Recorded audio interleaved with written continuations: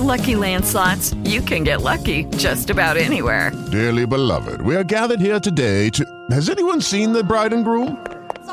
Sorry, we're here. We were getting lucky in the limo and we lost track of time. No, Lucky Land Casino, with cash prizes that add up quicker than a guest registry. In that case, I pronounce you lucky. Play for free at LuckyLandSlots.com. Daily bonuses are waiting. No purchase necessary. Void where prohibited by law. 18+. Terms and conditions apply. See website for details. Wrestling fans of all ages, shapes, sizes, genders, and everything in between. It is time to go to war and be the cure for the Common Wrestling Podcast. Welcome to the revolution. Buzz, guys. My name is Kate Murphy. What's going on, everybody? This is Will Tarashuk, the founder of the Kings of the Rings podcast. What's going on, guys? It is I, the one and only Quiet Riot himself, Zach, your host of the Young Lions Perspective. What's up, guys? This is the Monday Night Delight. Greetings, one and all. This is your Prime Minister speaking, your favorite Canadian, Mr. Fretz. Hey, what's up, you guys? This is Nate the Effin' Great from the Game Changer podcast. If you're looking for a network that keeps wrestling real, then you've come to the right place because you're listening to... You are listening to... You are listening to... You're listening... Then you are listening. Get ready for a war, because you're listening to... What is going on, everybody? This is King Ricky Rose, your general manager, and you are listening to Wrestle Addict Radio. Now enjoy the show. Are you ready? Ladies and gentlemen, it is time to change the landscape of podcasting as you know it in professional wrestling. This is the Game Changer Podcast.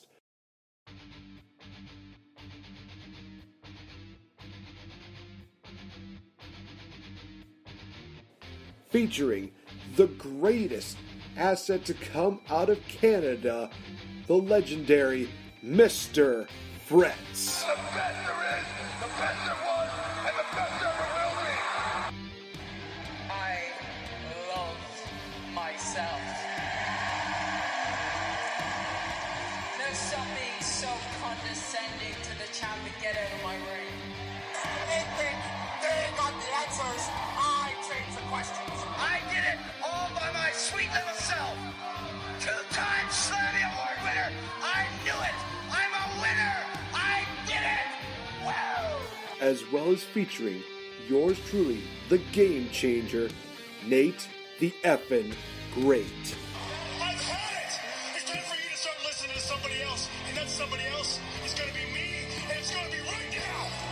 The dirty secret is you need this generation more than it needs you. You're not going to come out here and talk about how it should have been you, it should have been me, it should have been you, it should have been you, it should have been you, it should have been you 8 years ago, and it was kind of, then it wasn't, and it's not going to be again, and it's not going to happen. Just get over it. I am the best on this microphone, in that ring, even in commentary. Nobody can touch me. We change the game one day at a time. Ladies and gentlemen, if you're ready, let's do this. The following contest is scheduled for one fall. Please welcome Mr. Fretz.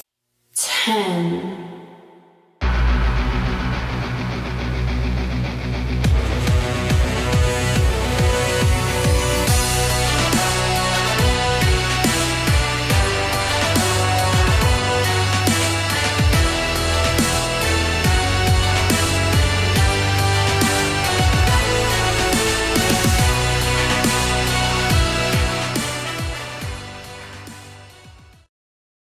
Ladies and gentlemen, celebrating 5 years as a podcaster, Nate the Effin' Great!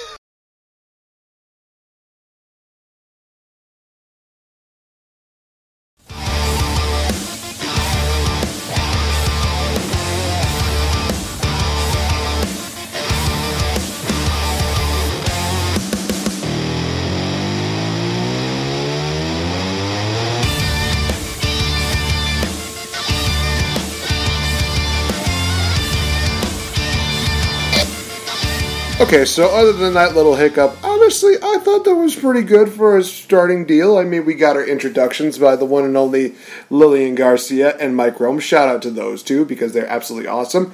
Welcome to this edition of the Game Changer Podcast, the Monday NyQuil edition, where the big boys play with each other, and so many great matches that are going to be coming up here. We got Gerald Briscoe versus Pat Patterson on a Viagra on a pole match. The main event being a Texas Walker match, meaning they're going to be beating each other so bad with their walkers, it's going to be insane. It's going to be the Huckster, the Nacho Man, and Skeen Gene battling against each other, ladies and gentlemen. Okay, I'm done. Welcome to this edition, ladies and gentlemen. I am Nate the Effing Great, joined here by probably the emotionally scarred, everybody's favorite friendly hood neighborhood Canadian, Mr. Fretz. Okay, that's finally the NyQuil wearing off. Hi, Mr. Fretz here, and what intro could go with a bit of that, a little bit of Coors here, and a little bit of Dominion going on in front of me on mute. That's a heck of a week. I'm tired. How are you, buddy? Honestly, it's been a crazy week here, too. I mean, it's only going to get even more crazy because tomorrow I got the wedding rehearsal for my friend's wedding, and then the wedding is on Saturday. Thankfully, I went in and got my tuxedo picked up, and everything fits, so that's good. I did mention that the pants were a little bit snug in certain areas, but I said, you know what, I'm not going to be doing like crazy dance moves, so it's fine. They were like, "Oh, are you sure?" No, it's cool. I'm not gonna bust a rhyme or do like the electric slide or something like that. That'd be a good way to end the night, though. But how many people can they have, Nate? What's your maximum occupancy for this thing? There's going to be just a few people, or how is this going to work? Dude, I didn't even think about that. Honestly, I think that you'll know as soon as I know, as soon as I probably post something up. You'll be the first one to know. I will tell you that right now because honestly, I just don't know. I know that they're still probably going to be having the whole, well, only certain people can get into this gathering and blah blah blah. You know, I just don't know. We're in the time where we could have fun, just being able to do crazy shit together, but unfortunately, with a certain disease going around, it's a little bit tougher to do. But we're not going to talk about that. We're not going to harp about the Backstreet Boys reunion. For those of you that watch Game Grumps, take a shot if you enjoyed that reference. Yes. I'll take it. What did I just watch? Their Mario Party series. It's the Backstreet Boys reunion kind of sucks right now. And actually, there was one point where Aaron actually did say what the real thing was, but they recorded it over with just Backstreet Boys reunion tour. So all you heard was like, "Shut your effing trap." You know what it's like to have a party during the Backstreet Boys reunion tour. Oh my gosh. I loved it. And guys, I can tell you this right now. I already told Fretz, we're going to be adding some new content to this show. Some of it might be cringeworthy. Some of it's going to be funny.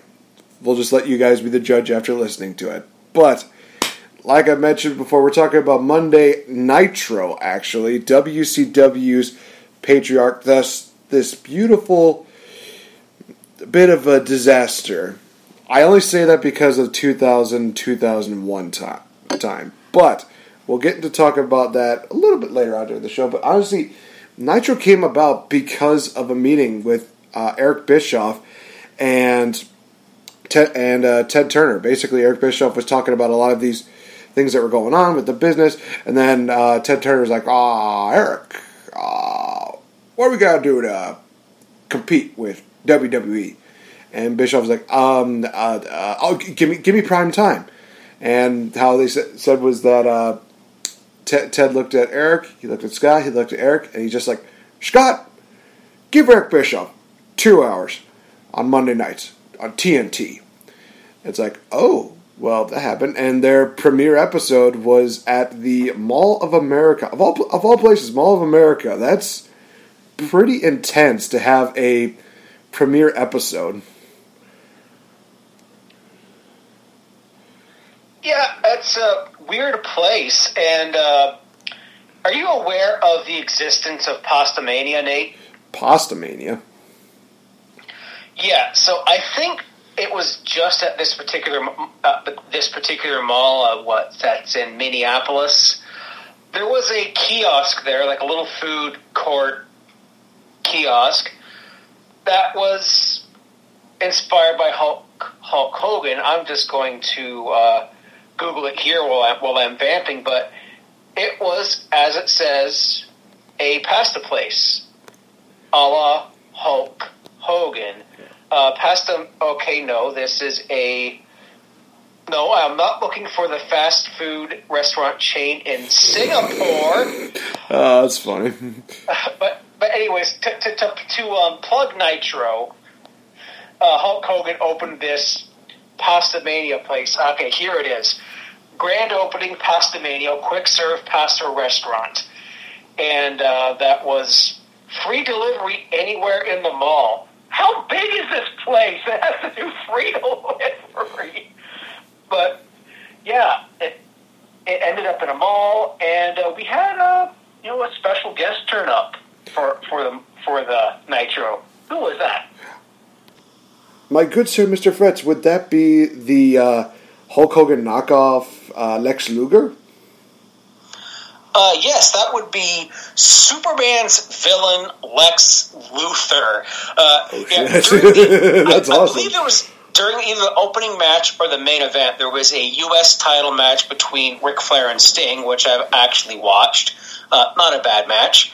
And you just see Lex Luger just saunter up to the ring.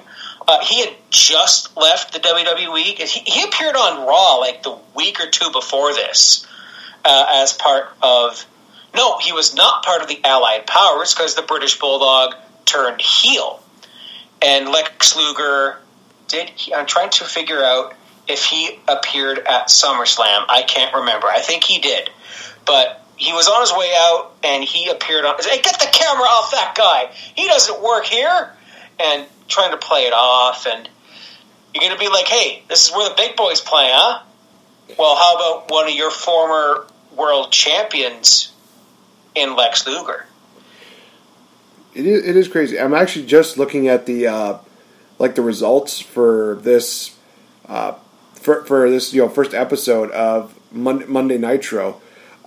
So we had a dark match between the American males, Marcus Alexander Bagwell and Scotty Riggs, defeating Bunkhouse Buck and Dick Slater with Colonel Robert Parker. Oh man, this is already turning into an amazing show.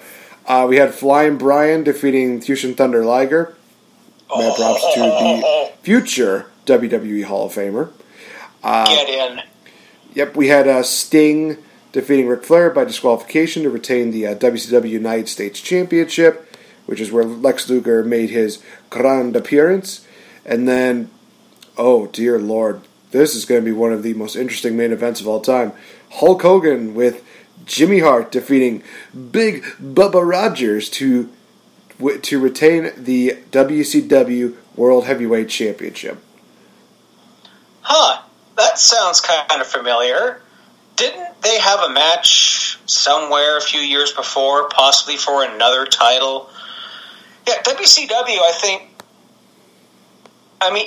this was WWF Redux, because you had Hogan versus the Shark around this time, and the Shark is, of course, Earthquake, and you reminded me of the existence of American males.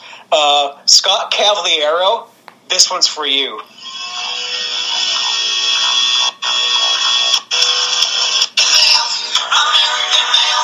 Oh my God, no. Get this shit off. No, turn it off.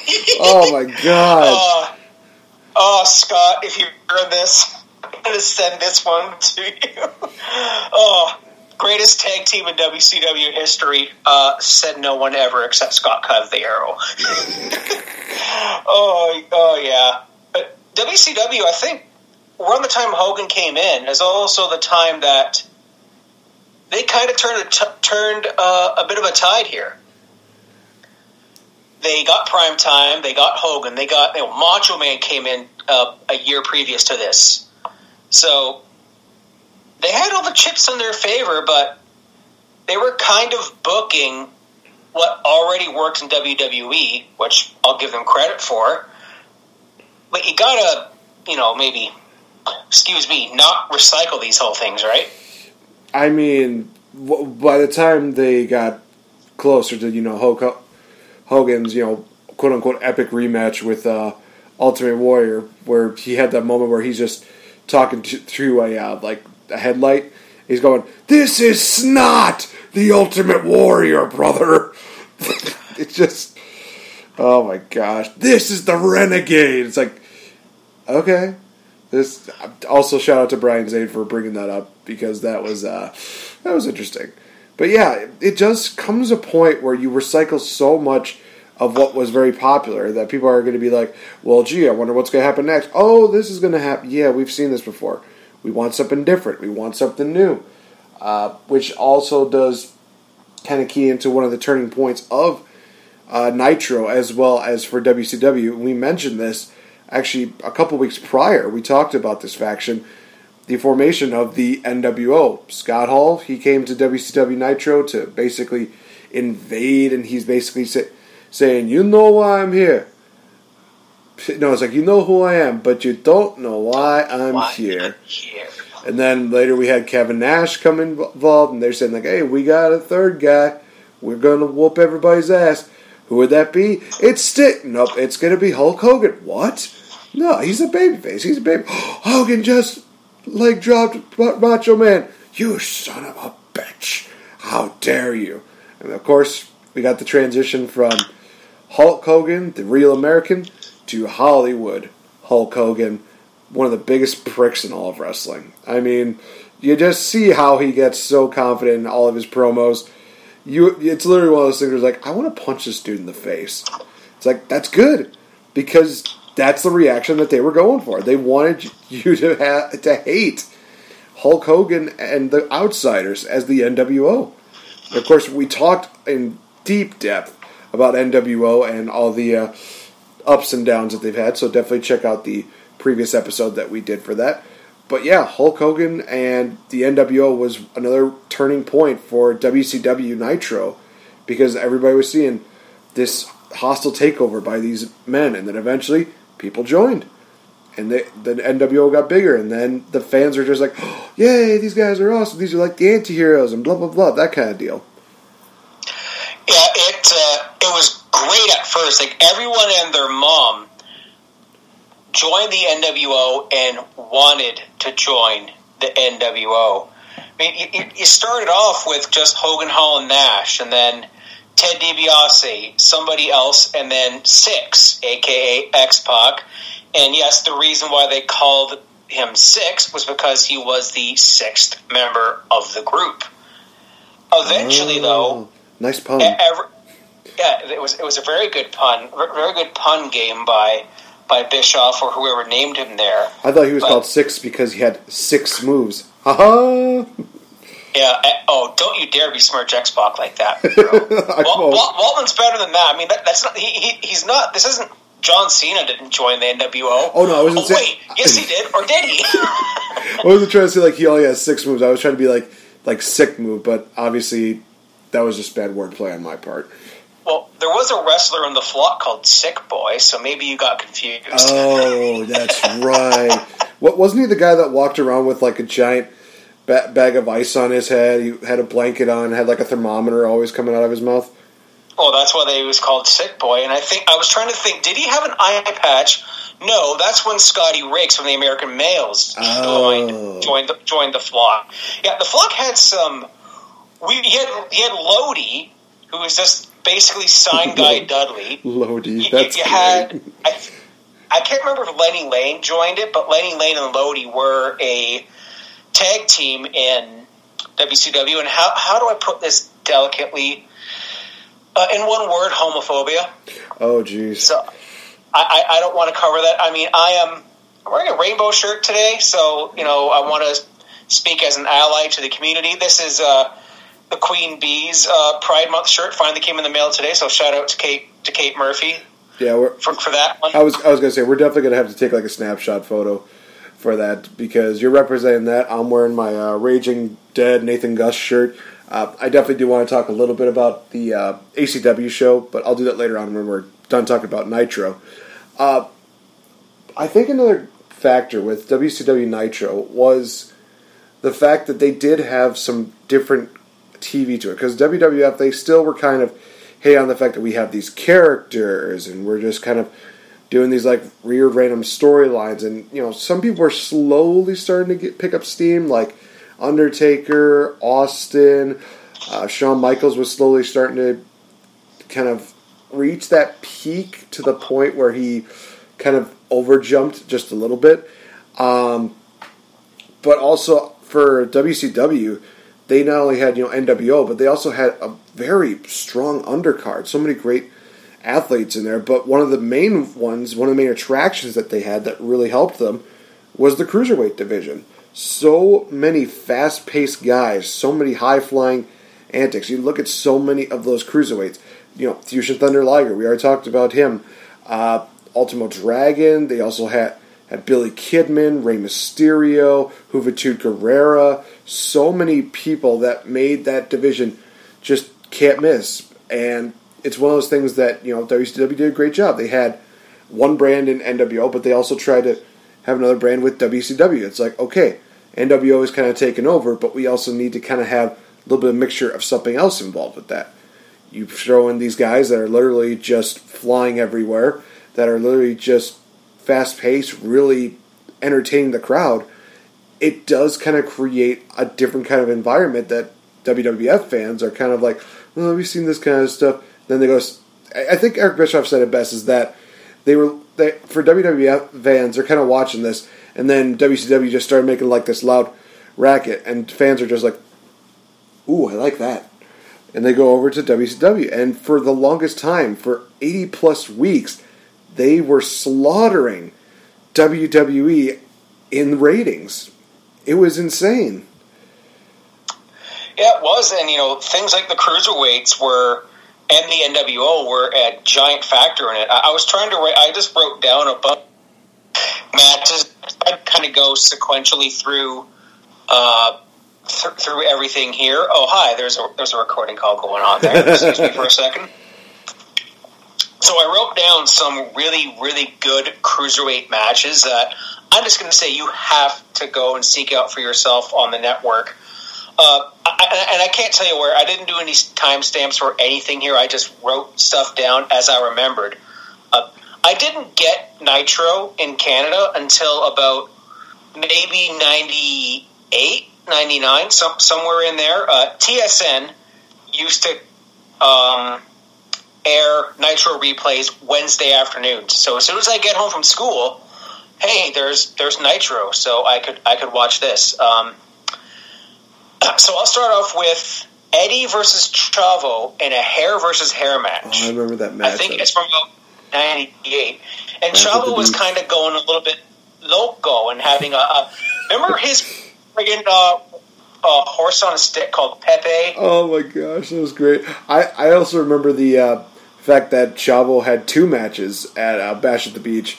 He had a matchup against Stevie Ray where he lost to the most devastating handshake of all time, which was amazing.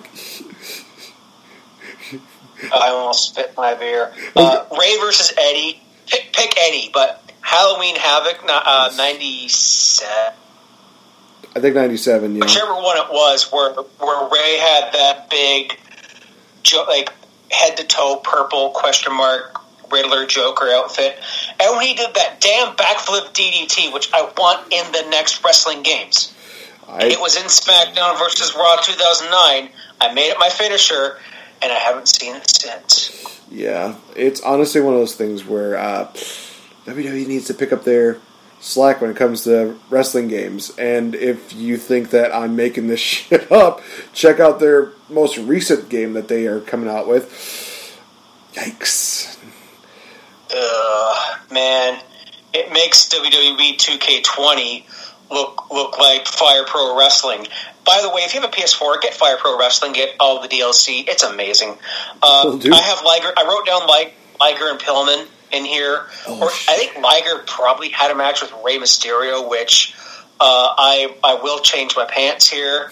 Ultimo Drake. And I'll give you something here. I'll give you a sneak preview because I won't be covering Dominion in depth. I suggest listening to the Young Lions perspective for that. But I was watching a little bit of Dominion earlier. I had to turn it off because my bandwidth was getting all wacky. Now I have hockey replays. Ultimo Dragon versus someone who wrestled at Dominion this week. Yuji Nagata. Wow. Jeez. Yeah. Yuji Nagata is still wrestling. I mean, Dick Togo from Kai En Tai turned up at this show. Did he have that music from WWF? The dun dun dun dun dun dun dun. He did not come out to the Kai En Tai Indeed theme. Oh. Sadly, I had here the entire feud of Chris Jericho and Dean Malenko, and yes. This is where the list comes into play. I have Dean Malenko. You call yourself the man of 1,000 holds. I am the man of 1,004 holds, and they are as follows. And he was also really slagging off Dean's father, Boris, I think, who died during this feud. Oh. So he was really good for us. Wow. I am gonna verify this when he actually died. But this was also the dawning of conspiracy theory Jericho. When he lost his title, and he's basically just going to Washington. He's in the hall of laws, there's got to be a law about battle royals and like that. And he's just talking to people like, Dean Malenko was not in the match. He had a mask on, just doing all this kind of stuff. It's like, oh my God, this is where Jericho was just slowly flourishing into one of the best stars ever. And then he had a feud with Goldberg, which went nowhere. And I slightly blame Goldberg for that because he went fishing when they were supposed to have a pay-per-view match, I think it was. So, damn it. I read that book. It's great. Fretz just showed me the Lion's Tail book and Undisputed. He's basically rubbing in the face that he's got one more Jericho book than I do. I'm almost done Lion's Tail, and it's a fantastic read. Sadly, it only goes to his final days in WCW, and I'm just there. But if I can go get a little bit more cruiserweight action going on here and recommend some more. Well, for one thing, when Dean Malenko returned, Boris Malenko died in '94, so he'd been dead for years at the point Chris Jericho was slagging him off. Okay. So there is this number one contender gauntlet or battle royal or something, and there is a luchador in WCW called Seco Play. Like kind of a Cyclops. Oh, okay. And Seco Play won, unmasks, and of course it's Dean Malenko in the makeup and the mask, and that kicked more of their feud off. But Chris Jericho and Rey Mysterio had some stuff, and although late area WCW is terrible, and Nance, I know you're living proof of it because you reviewed most of it. I don't blame you for skipping the last few months. Long Live the Gifted podcast, but you had a trios feud in 2000. Involved these two groups named Three Count, a boy band gimmick right in the middle of the boy band craze, right. With Evan Courageous, Shane the Hurricane Helms, and Shannon Moore. Going up against the Young Dragons, a Japanese-inspired gimmick where I think only two of them were Japanese. Jamie Noble, yes, that Jamie Noble, in a mask, Kaz Hayashi, and Jimmy / Akio Wang Yang. Wow. Also of the Flying Elvises from TNA. Watch some of that.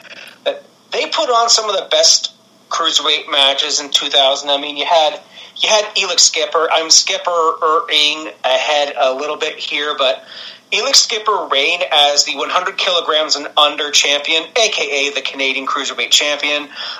We don't use kilos up here. At least I don't think we do. At least my version of Canada doesn't go with that metric. But I'm skipping ahead to a Team Canada thing, which I'll talk about a lot later here. But gee, I wonder why. You had all these amazing things on the undercard, but it was only subjected to the undercard and WCW Saturday Night. So you had, like, let's just say that the pay difference between a guy like Rey Mysterio and a guy like Kevin Nash was thousands of dollars. Like, oh, who are here to see WCW? Oh, are you here to see the NWO? Survey says one more for the bad guys. Yeah, everyone was there for the NWO, even me, but I was in there for the cruiserweights, the undercard, and they had a strong TV/US title picture with guys like William Regal, name redacted, Ric Flair, the rest of the Horsemen except Steve Mongo McMichael. Like Jeff Jarrett was in and out of WCW for a while, so you had a strong undercard. This was the resurgence of guys like Booker T. Sting was in there helping put over that division. You know, Bret Hart made his way over there at some point, which we'll actually get to a bit later. But you had a strong undercard and a strong, really strong main event card, and it was WCW was a great place to watch. Loved it. It was, and one of the things that made it better was the fact that it was live, which Eric Bischoff definitely used that to his advantage. One of the things that he mentions in the documentary is the fact that he says, okay, so we're live and WWF is taped. People don't know about what our show's going to be like, but we could tell them what they are going to be seeing on the competition deal.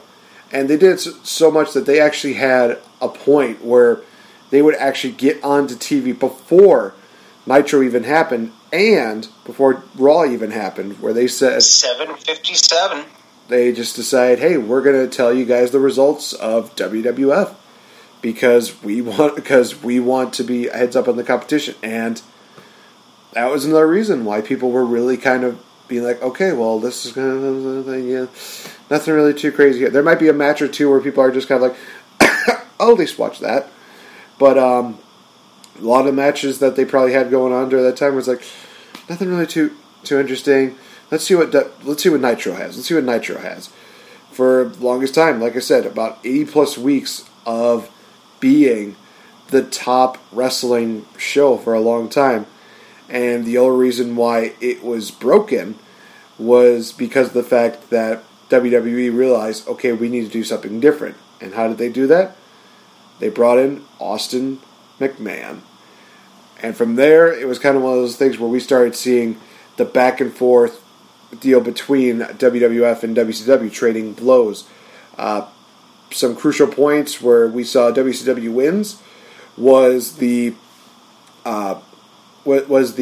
reformation of the Four Horsemen, where they had guys like Dean Malenko, Arn Anderson, now I have to mention his name, Chris Benoit. They had all these people coming in here paying their homage, and it was also the return of Ric Flair, who was so passionate about WCW. He was Mr. WCW. A lot of people might say, oh, I think more of like Sting or Hogan or something like that. It's like, no, Ric Flair was the guy who literally took WCW and just carried it on his back every single day, 24/7, 365. He was Mr. WCW.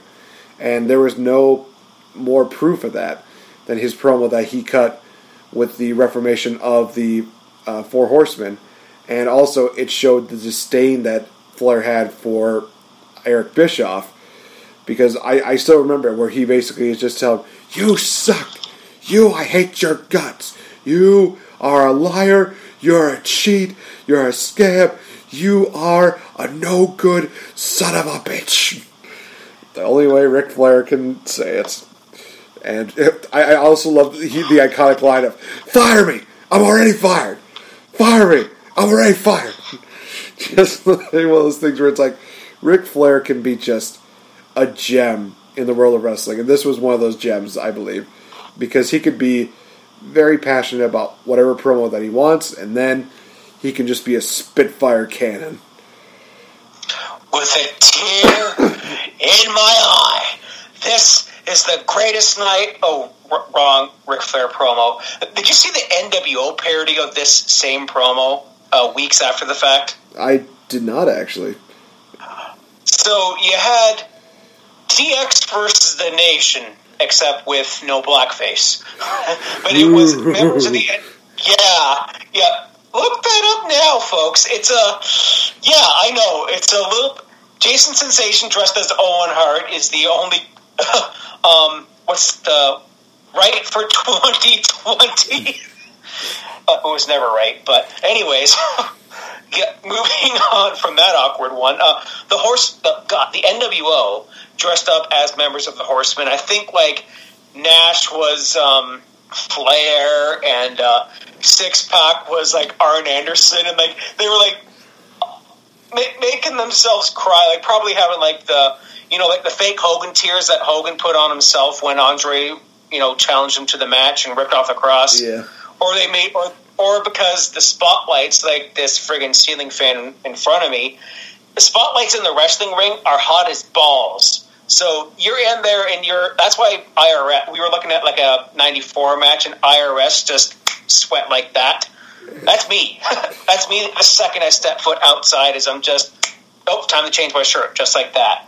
But yeah, they dressed as that, and they were like mocking the crying and mocking the, I love you so much, and just doing that whole parody thing, and they did it to a T. I thought it was funny because, of course, as I said, I was an NWO guy.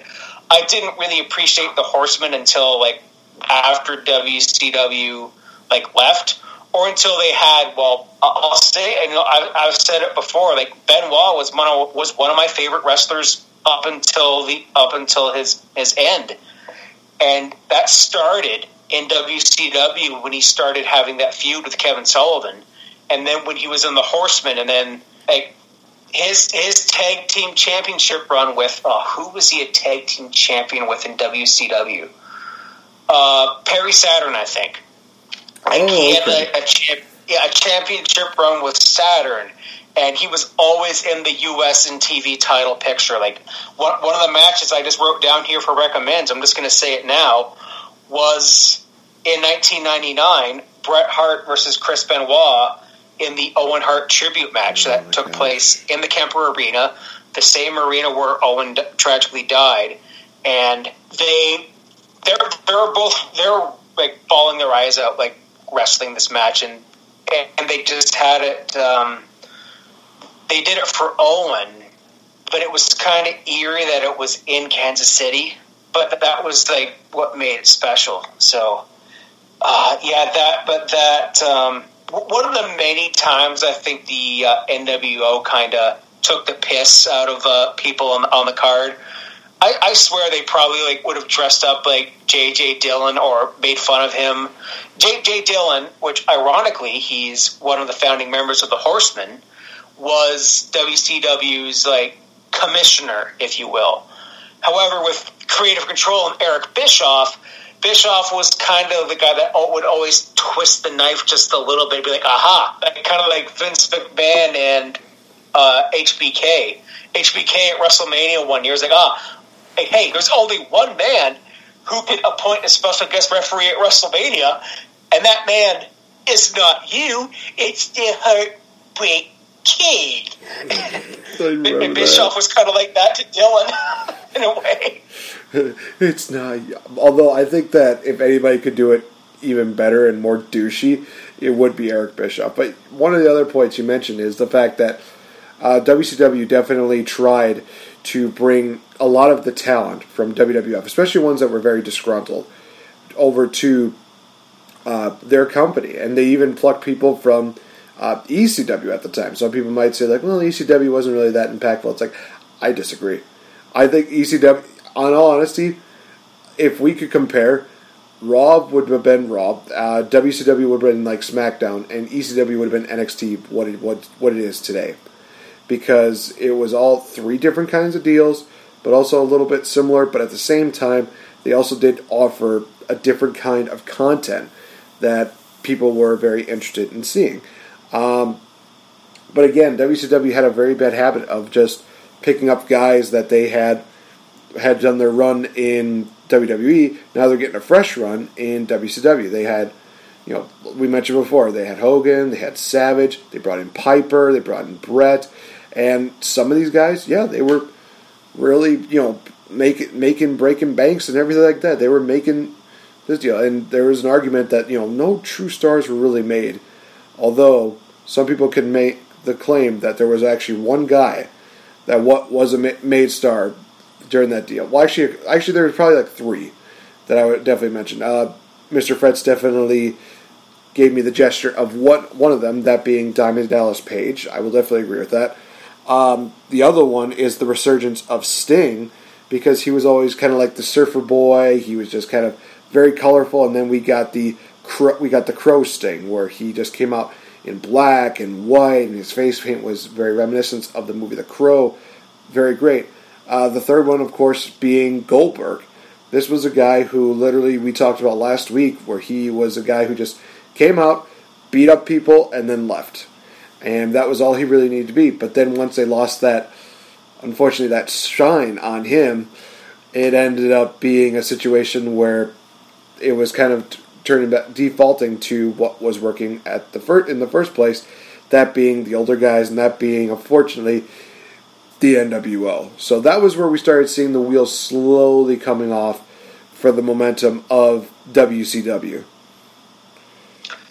Yeah, that was about the last time I think they even had a shot was when they could have done something good and they didn't. And that was just simply finger poke right there.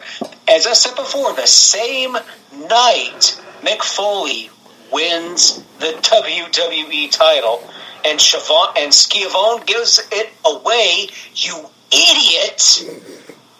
They pulled this crap, and then that's when people, like Peter Griffin in the movie theater. Done! That's it.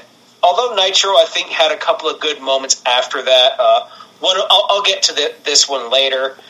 But I really didn't write a lot of stuff down just for this. Like, I actually just remembered this is going to when they were still, good.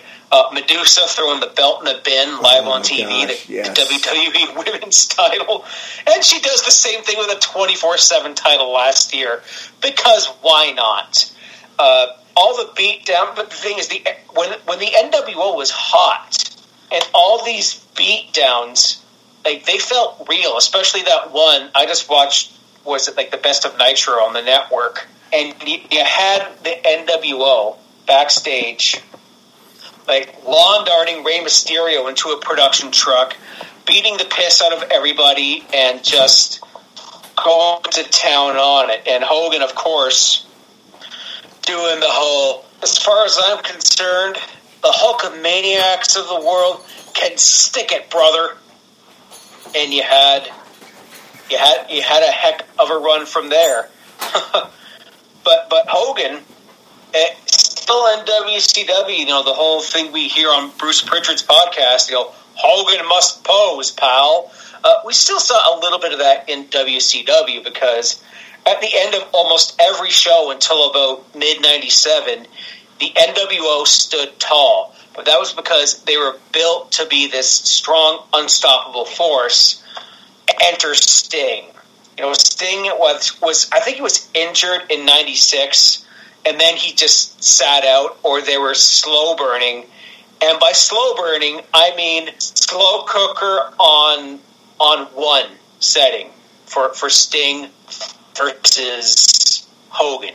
The same way I think unpopular opinion, they should have done Goldberg Hogan. They should have waited that one out until Starrcade 98. It'd be hard, but I think it would have been the best thing to do.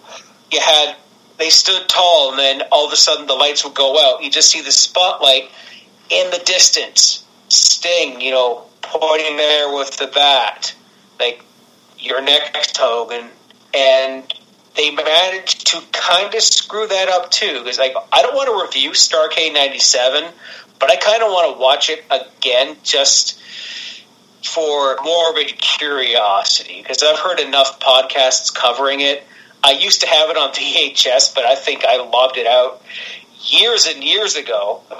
If we get into some best matches, I have a list ready to roll here for best matches for Nitro and some more moments. But these are moments that are towards the end that are still good, in my opinion. Yeah. So we definitely still have that momentum building up with Nitro until one fateful day where unfortunately Eric Bischoff gets sent home.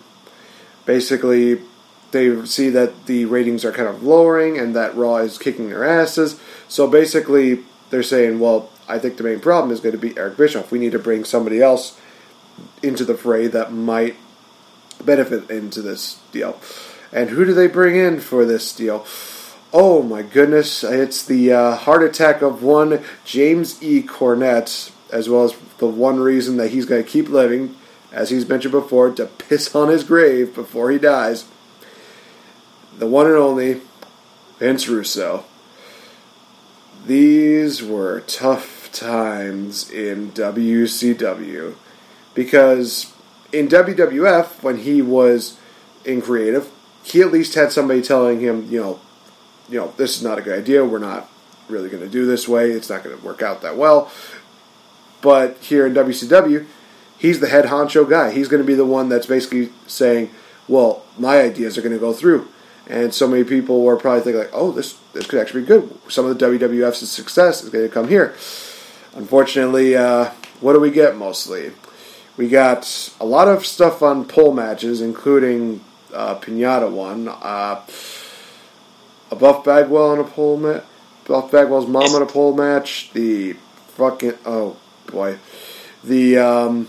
Ed Ferrara, Jim Ross deal. Well, actually, he was called Oklahoma, which, oh boy, that was rough. I think Bash at the Beach, was it 99, 2000? One of the tougher events to get through, because as Vince Russo has said, he said, we had a plan, bro. We're basically going to have this happen, bro, and then what's going to happen, bro, is that we're going to have Booker T win this, bro, and it's going to be really awesome, bro. Did that end up happening? No, because Vince decided to go off script, and he pissed off Hogan, which was not the best idea, because he basically walks away with your biggest accomplishment in WCW, that being the WCW Heavyweight Championship. And from there it just did not get any better. Even if they tried to bring Eric Bischoff back, this thing was just slowly just melting before our very eyes. It was. And before we go any further, I think anyone who is a longtime wrestling fan knows that shitty TV did not kill WCW. It was the Turner AOL merger, and Turner was like, you know what, I don't want wrestling anymore. Don't look at it in 2020 eyes because of obviously elite reasons. But the bloom was definitely off the rose by this point. But I do have a couple of moments from late Nitro, at least that I really, really liked. We had one, it was a confrontation between Bret Hart and Bill Goldberg on a Nitro in Toronto, I think in about March or April of 2000. You had Goldberg speared Bret Hart in the ring, and then both guys were down for seemingly like an eternity. I'm like, okay, what happened here?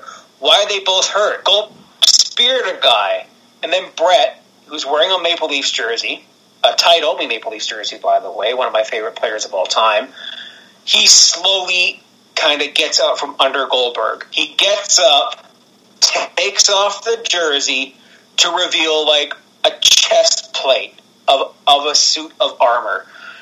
And that was one of the last big good moments in WCW. However, I have to add another one, and it's just a storyline that I enjoyed for Canadian reasons. And you're going to hear, yes, it is Team Canada in WCW, despite the fact there was only 2 actual Canadians in the group, and those being Lance Storm and PCO. Yeah, look it up. PCO was on Team Canada in WCW. Who'd have thunk it?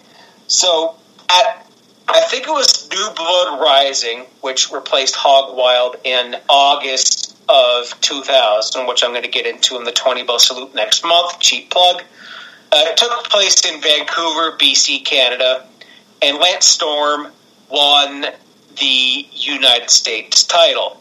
And then after the fact, I think either at that show, he beat somebody who was the he collected belts. He started off with the Canadian U.S. Championship, and then he won the Cruiserweight Championship, which he rechristened the 100 kilograms and under championship. We use pounds here in Canada. I weigh a certain amount of pounds. I'm not going to tell you how fat I am, but which was funny. And then he gifted that title to Elix Skipper. Yes, primetime Elix Skipper in WCW. And then he wins the Hardcore Championship, which he christens the Saskatchewan International Hardcore Championship. That almost spells a certain word. And then, of course, Lance Storm with a big Canadian flag on the U.S. title. He had Hacksaw Jim Duggan join Team Canada, the biggest American patriot outside of Hogan, which even I didn't like that. And I am a proud, patriotic Canadian. I am the Jim Duggan of Canada, if you will. And they gave him a haircut. I hated it. I love Jim Duggan. This isn't you, dude. You're being brainwashed, or I think he was forced to join Team Canada. Major Guns from the Misfits in Action. Don't actually Google what she does now. I'll tell you off air, Nate. You can probably tell.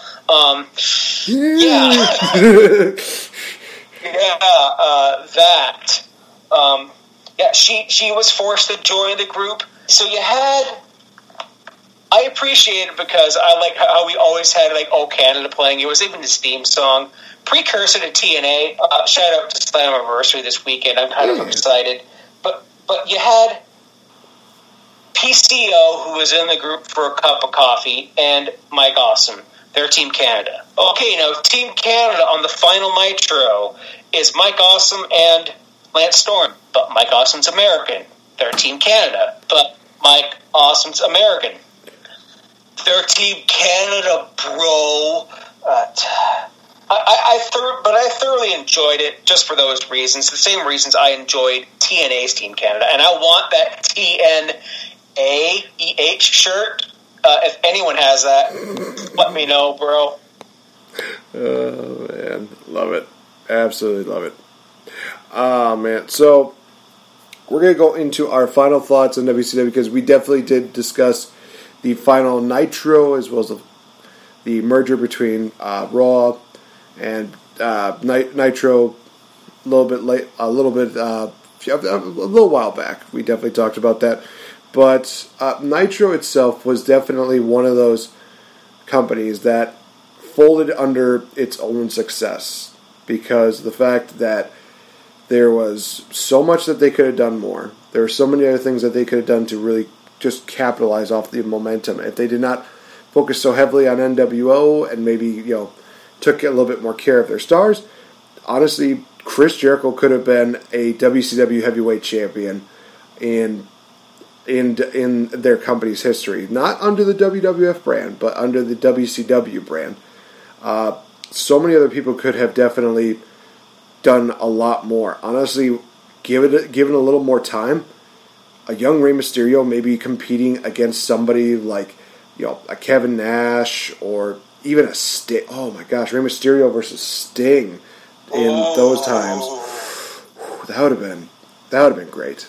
Just seeing all these things just take place. But unfortunately, like I said, it got to a point where they were so high up on a pedestal that the only place to go was unfortunately down. And whether that was booking, whether that was the merger between AOL and Ted Turner Broadcasting, it was one of those things where the writing was soon on the wall. Around the time that they decided to bring in Vince Russo, but can't entirely blame everything on Russo, because the fact is, who hired him in the first place? Well, whoever was running WCW at the time. And what ends up happening from there is kind of more on the person who hired Vince Russo's fault. So it's one of those things where, you know, WCW was still just this huge empire, and for the longest time was the number two wrestling show. It was even arguably number one for a long time. But again, it got so high and it got so big that it got crushed by its own success, and then also became its own worst enemy. Yeah, that sounds about right. I know the merger did all the heavy lifting for its end. It kind of sucked to see at the time, because I liked that there was always something different than WWE. I mean, at least for me, on TSN, Monday Night Raw was always live, so I never missed Raw. But when WCW aired the replays, I also almost never missed WCW. Although sometimes I would have to tape it, or they would have like a replay on Wednesday night. So it did the trick, and I went to the trouble here of consulting the internet and possibly mostly a bit of Cultaholic for some really good WCW matches that I think everyone here should seek out. And then this is from Nitro, like Nitro only, because if this was WCW itself, I could go back to, I was watching like Starcades from the 80s, and my God, they were stacked. They were pretty good. So, of course, we have the Hogan-Sting feud. I won't recommend their match from Starrcade. I'll just recommend, if there's a compilation, you can, hey, look, go through this. Look through their feud. Hogan and Goldberg, which we actually covered that fairly recently from that Nitro. And that whole episode of Nitro, I actually do recommend, because it's got some pretty good action, including one Chris Jericho. We have Kidman versus Hoovy from 1998 in a Cruiserweight title match. Savage versus Flair in 1996. I believe that was for the WCW title. Ray versus Dean from... might have been Bash at the Beach, actually. I can't remember. It might have been Hog Wild, but sometime in 96. Ric Flair versus Eddie Guerrero for the U.S. title. Wow. Then I had the aforementioned Hart versus Benoit. And if you want something with the aforementioned Young Dragons versus 3 Count, they did have a ladder match at Starrcade 2000, which it's worth a shot. If you have, I think it was on like one of the ladder match DVDs that WWE made. And yes, it even had that, what's his name, that Eminem guy, Joey Mercury's, notes exploding. It had, all I remember was it had that on the DVDs. I'm like, I never saw this match because I was a big fan of London and Kendrick as tag champs, but they had that one's on there. And of course what I talked about earlier with Bret Hart and Goldberg. Don't look at that one match, but the time that Bret Hart had the suit of armor under the jersey was amazing. We don't need to mention it, but born out of Nitro was Thunder. What are some moments on Thunder that we can think of? Arquette. Yes. Oh. That moment. I think, was it on Thunder? I think Arquette winning the title was actually on a Thunder. And that was a show that never had like title switches, ever. Until that fateful night. Wasn't that also a show that we had Fuck it, that Chucky feuding with like Rick Steiner or something like that. That was Nitro. Oh, okay. Chucky appeared on the Titantron in. I remember it was like 90. It was around the same time Warrior came back, so it was in '98. It was also for Halloween Havoc. Who did Rick Steiner wrestle at Halloween? Scott. Or did he wrestle Scott? I can't remember, but I know Rick Steiner wrestled at Havoc. We reviewed this, and I know we did. Yeah. Why they were plugging? Was it Bride of Chucky? Why was an animatronic doll on? This is stupid. Yeah, but the WWE had Muppets. That was fucking awesome. It was, and I mean, they made it funny, but I mean, for this, it was just oddly placed and just did not make any sense. In all honesty, it probably hurt Rick Steiner more than anything. It probably hurt Chucky, too. Oh, because what has he had since Bride of Chucky? I can't remember because I haven't seen any of them. Fair enough. I mean, the new Child's Play remake was nothing really to even enjoy. Except for a couple kills, but that's about it. It was just... They remade it? Yep, and do you want to know who was voicing the Chucky doll? Please tell me. One Mark Skywalker Hamill. Oh, Luke. Oh, Joker, why? And I love Mark Hamill. I think he does some really good things with, as you mentioned, Joke and Luke Skywalker. This was one of those things where it's like, I don't see this on the top of his resume. I really don't. And to be fair, I can't really see it. I see him putting Larry the Robot from Time Squad over this Chucky remake. Oh my God, that's a reference. For those of you that caught that reference, give yourself a good pat on the back. I haven't heard that in a while. Wow.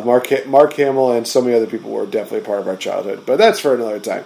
We're going to take a quick commercial break. And then when we come back, we're going to be talking about some more wrestling because we damn well can. Deal with it, bros. What's up, folks? This is Mr. Fretz from the Game Changer Podcast, here to tell you about my Patreon show, The 20 Bell Salute, where I go back 20 years ago each month in wrestling and pop culture. What movies were out, what video games we were playing, what music we were downloading on Napster, and what wrestling pay-per-views took place that month in WWE and what other promotions happen to still exist at this time. So join me in my Y2K compliant DeLorean as I go 20 years into the past on the Wrestle Addict Radio Patreon. Join us for only $5 a month.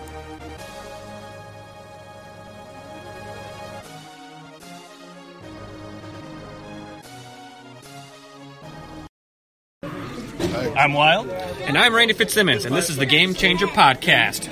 Pew, pew, pew.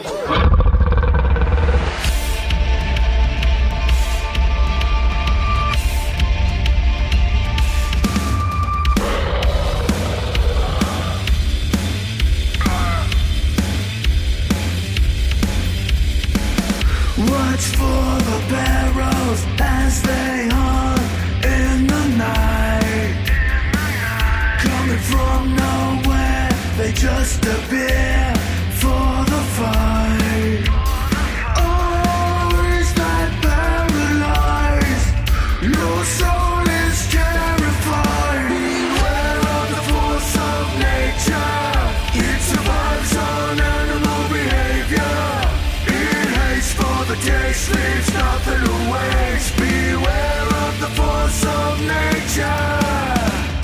Your word goes down. I'm not gonna lie, guys. I really enjoyed the Wolves in TNA. They were a really cool tag team. They also put on like a hell of matches with the Hardy Boys and Dudley Boys. If you have not gotten a chance, check those out. They're gold. Welcome back to the Game Changer Podcast. I'm Nate. He's Fretz. So quite a bit for us to still talk about. I know that we have some New Japan stuff to talk about. I will also say, that I did attend my first wrestling show since the pandemic. This past Sunday, it was an ACW show at Tanner's, and it was still a pretty solid show.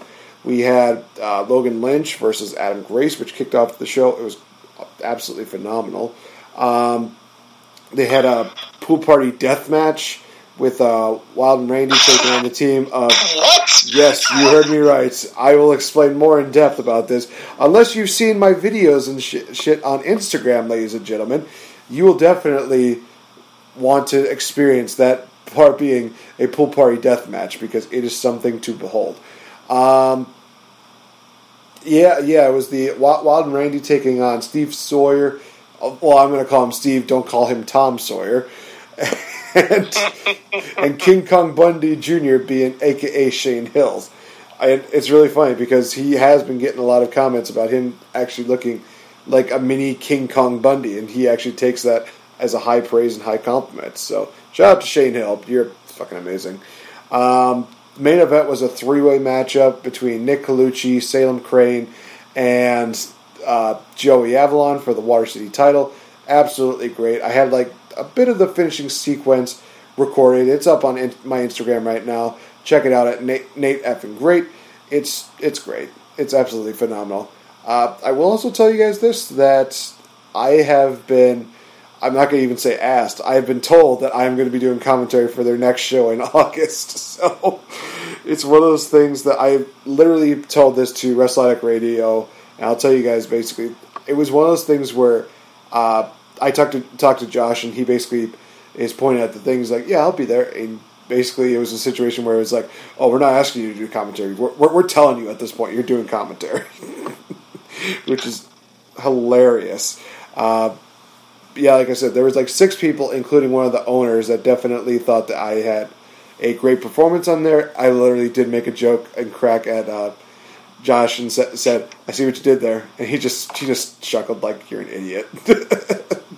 Just because hey, Nate the effing great job. I couldn't help myself. It's kind of one of those puns that are just really great.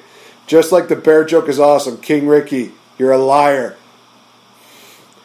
Sorry, I had to get that off my chest. Okay. What? Oh, you don't remember the King of the Ring episode where Kate and Ricky are talking about the bear joke? It's going back a ways, but I'll need a refresher. It's one of my favorites. It's literally Kate Murphy talking about the bear joke because it's absolutely great. And honestly, just ask Kate Murphy to tell you the bear joke. I can't do it justice. Only Kate Murphy can.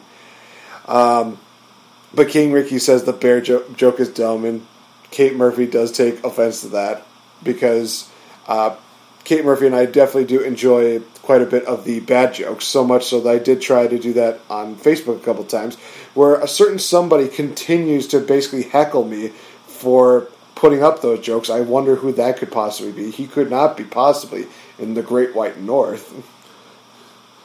Who, me? I mean, it's either you, Slack, or Danny at this point. Yeah, that's true. Unless someone else snuck across the border, because, well, you know. the other Skywalker. Yeah, if she would have snuck across the border just to do that would be one of those things where it's like, wow, talk about commitment to Canada. I know, and stay in America, please. As much as I would love to have some people visit, no, not right now. But I will say one of the craziest bumps in that in the pool party death match was they put charcoal on a blanket and somebody was going to get slammed through it.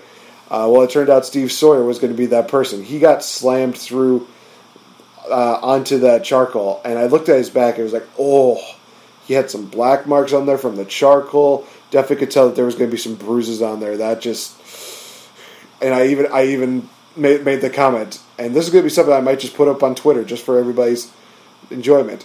Which is worst, landing on charcoal or landing on thumbtacks? You be the judge. Charcoal, eh? Wait. Damn it. I do remember that. I do remember that. Oh my god, I do remember that. I just listen. There's been a mistake. I sent you. I was going for a blog compilation, but it's got too much dialogue. One of my friends, my coworkers, can do a spot on Hank Hill. Nice. And yes, when I was a kid, they called me Bobby Hill. He's okay, Dad. Which is funny because anytime I hear, anytime I see local Dad, I don't know you. Oh my gosh, it's one of those things where I've reached a point now where anytime I see a wrestler here known as Local Dad, I always call him Local Dad. It's fucking hilarious. I'm sorry, it happens, but I'm weird. I don't care.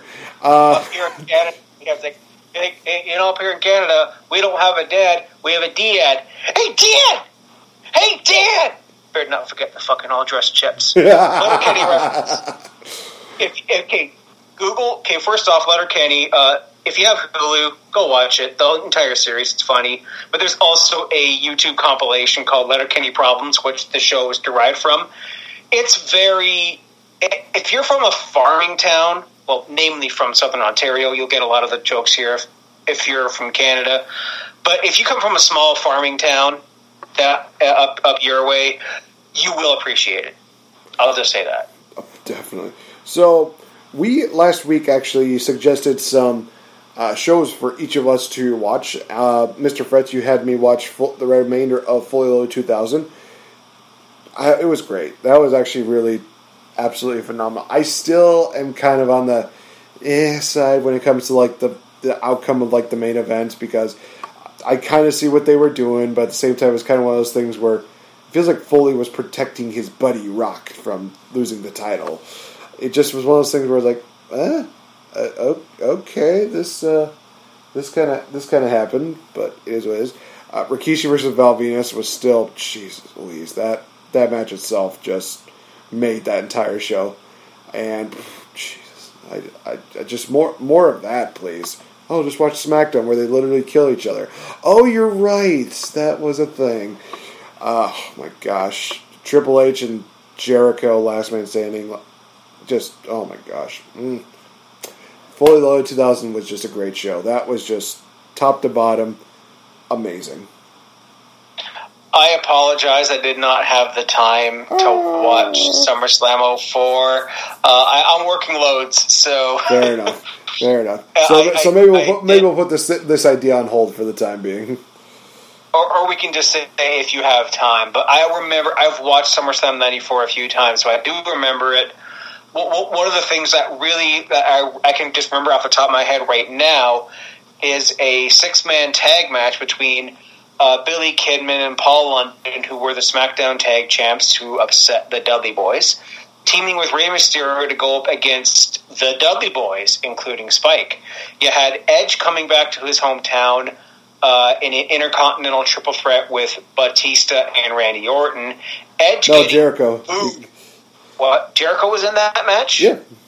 And it was Edge, Jericho, and...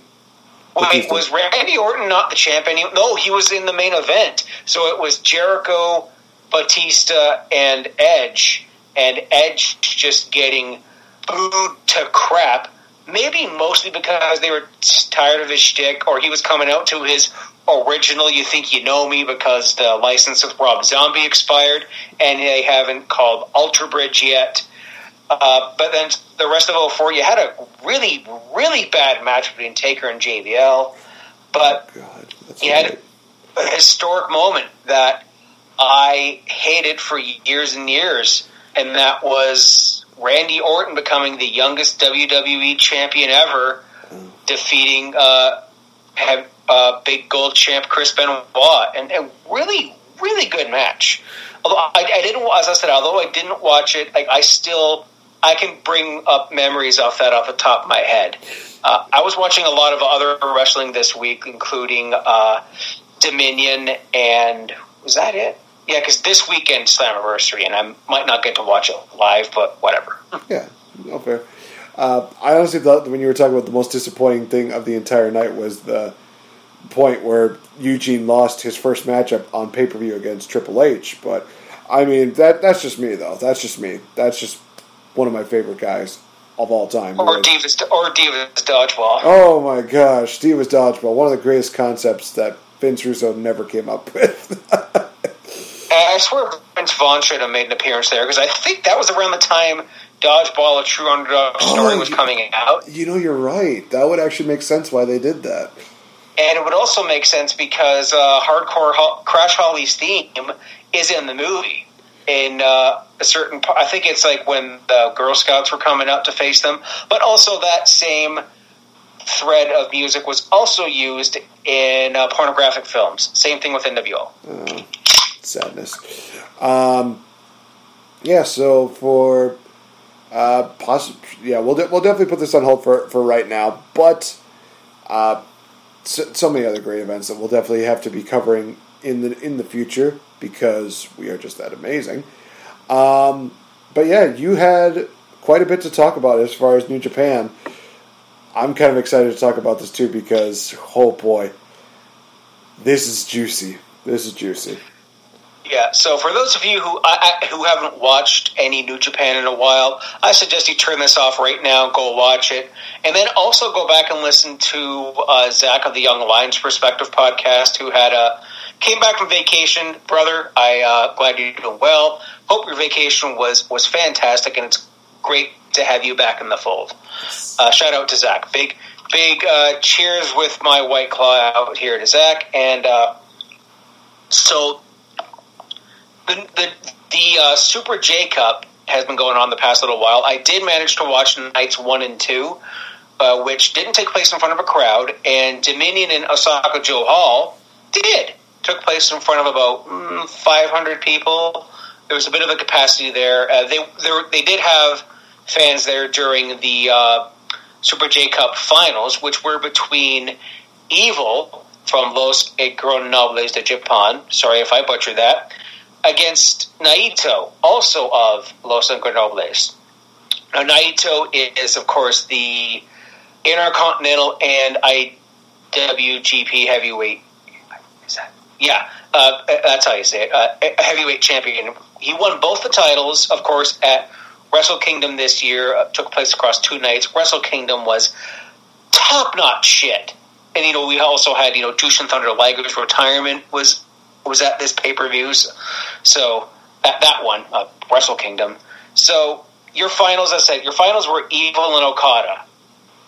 Yeah, the title match was Evil and Naito, and I just spoiled it. Anyways, Okada.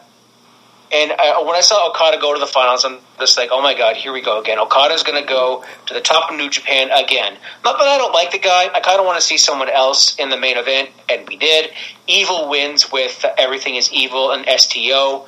And he had this amazing historic moment, which I saw probably on my Instagram from I don't know who. So, Los Ingobernables have a salute. It's just kind of like a fist bump. Kind of up here, not kind of like a traditional fist bump, but you raise the fist here, kind of like the Nation, and the guy does it in front of him here. But then Evil did this. He put up the Bullet Club horns in the Los Ingobernables salute. Boom! Hits an STO. Everything is Evil. He turns his back on Los Ingobernables and Naito and Sonata. Evil and Sonata being one of the best heavyweight tag teams that New Japan has had in a long time. They had a hell of a run. They probably would have wrestled guys like the Bullet Club. Ironically, now Evil joining the Bullet Club. And then here we have the Dominion. I'm not going to go through the entire results here, but I'm just going to highlight a couple of matches here. We had Hiroshi Tanahashi and Kota Ibushi defending the Tag Team Championship against Tai Chi and Zack Sabre Jr. I'll just say that there are new champions here, Sabre Jr. and Tai Chi. Amazing tag team match. If you know how Zack Sabre Jr. works, very stiff British style, very like submission heavy, strike heavy.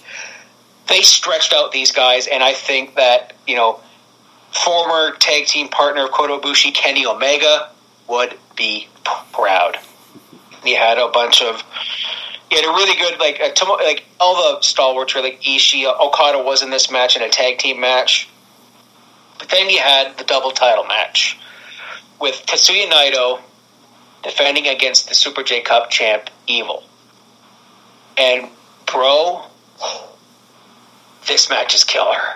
They went about good 30, 40 minutes going all out, and then in an absolute shocker, just like that, Naito's run is over.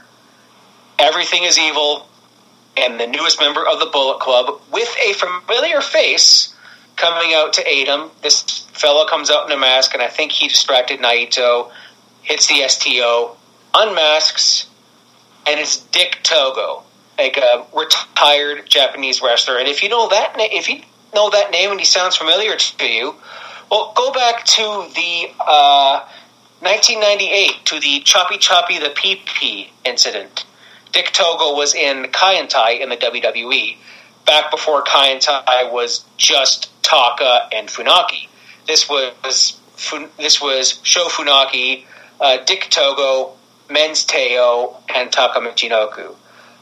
All Japan stalwarts, and Taka, who would be wrestling at All Japan, didn't at this show, was awesome. Like, seeing Dick Togo was an absolute shocker. This is a guy you should be looking at, like, old matches at, because he was amazing. So, yeah, New Japan had some great shockers. You're building up some new stars, like Naito and Evil is a title feud. I can see them switching the title back to Naito again and having them having, like, a good run, because it's awesome to see, because Evil was known as more of a tag team guy. Now, I'm not if you want to talk, like, hardcore New Japan, Zach's your guy. Maybe even people like Balor Club guy or, like Zach. He's hardcore and very good, very in-depth review of it. I'm not going to go through the rest of the results or the rest of the Super J Cup. They're worth looking at by themselves. And not only did we have that, I mean, this week was Fight for the Fallen. We had another NXT, which both were pretty good. And we're getting spoiled again, because this weekend we have Slammiversary and the horror show at Extreme Rules. Mm-hmm. Oh, wait, that's this Sunday? That is. Oh my gosh, that just dawning on me right now. That, jeez Louise, I don't know what to say. I'm speechless. Now it's like, damn it, we gotta do predictions for that then too. Well, I'm pulling up the card for Slammiversary, all right, so we can at least attempt that. Now, I've been watching and also moderating the chats in a lot of live streams featuring someone that you and I both know. That, well, he used to be on Wrestle Addict Radio during the Ant days, and that's, of course, J-Bone from Smash This Podcast. Mm-hmm. So I was just tuning into one of his streams before I got in here, so shout out to J-Bone. He's been a really good brother. He's been plugging us. He's been plugging Game Changer. He's been plugging Fretzelmania, so it's really good to see. He's another Wisconsin guy, too, so what is it with me in Wisconsin?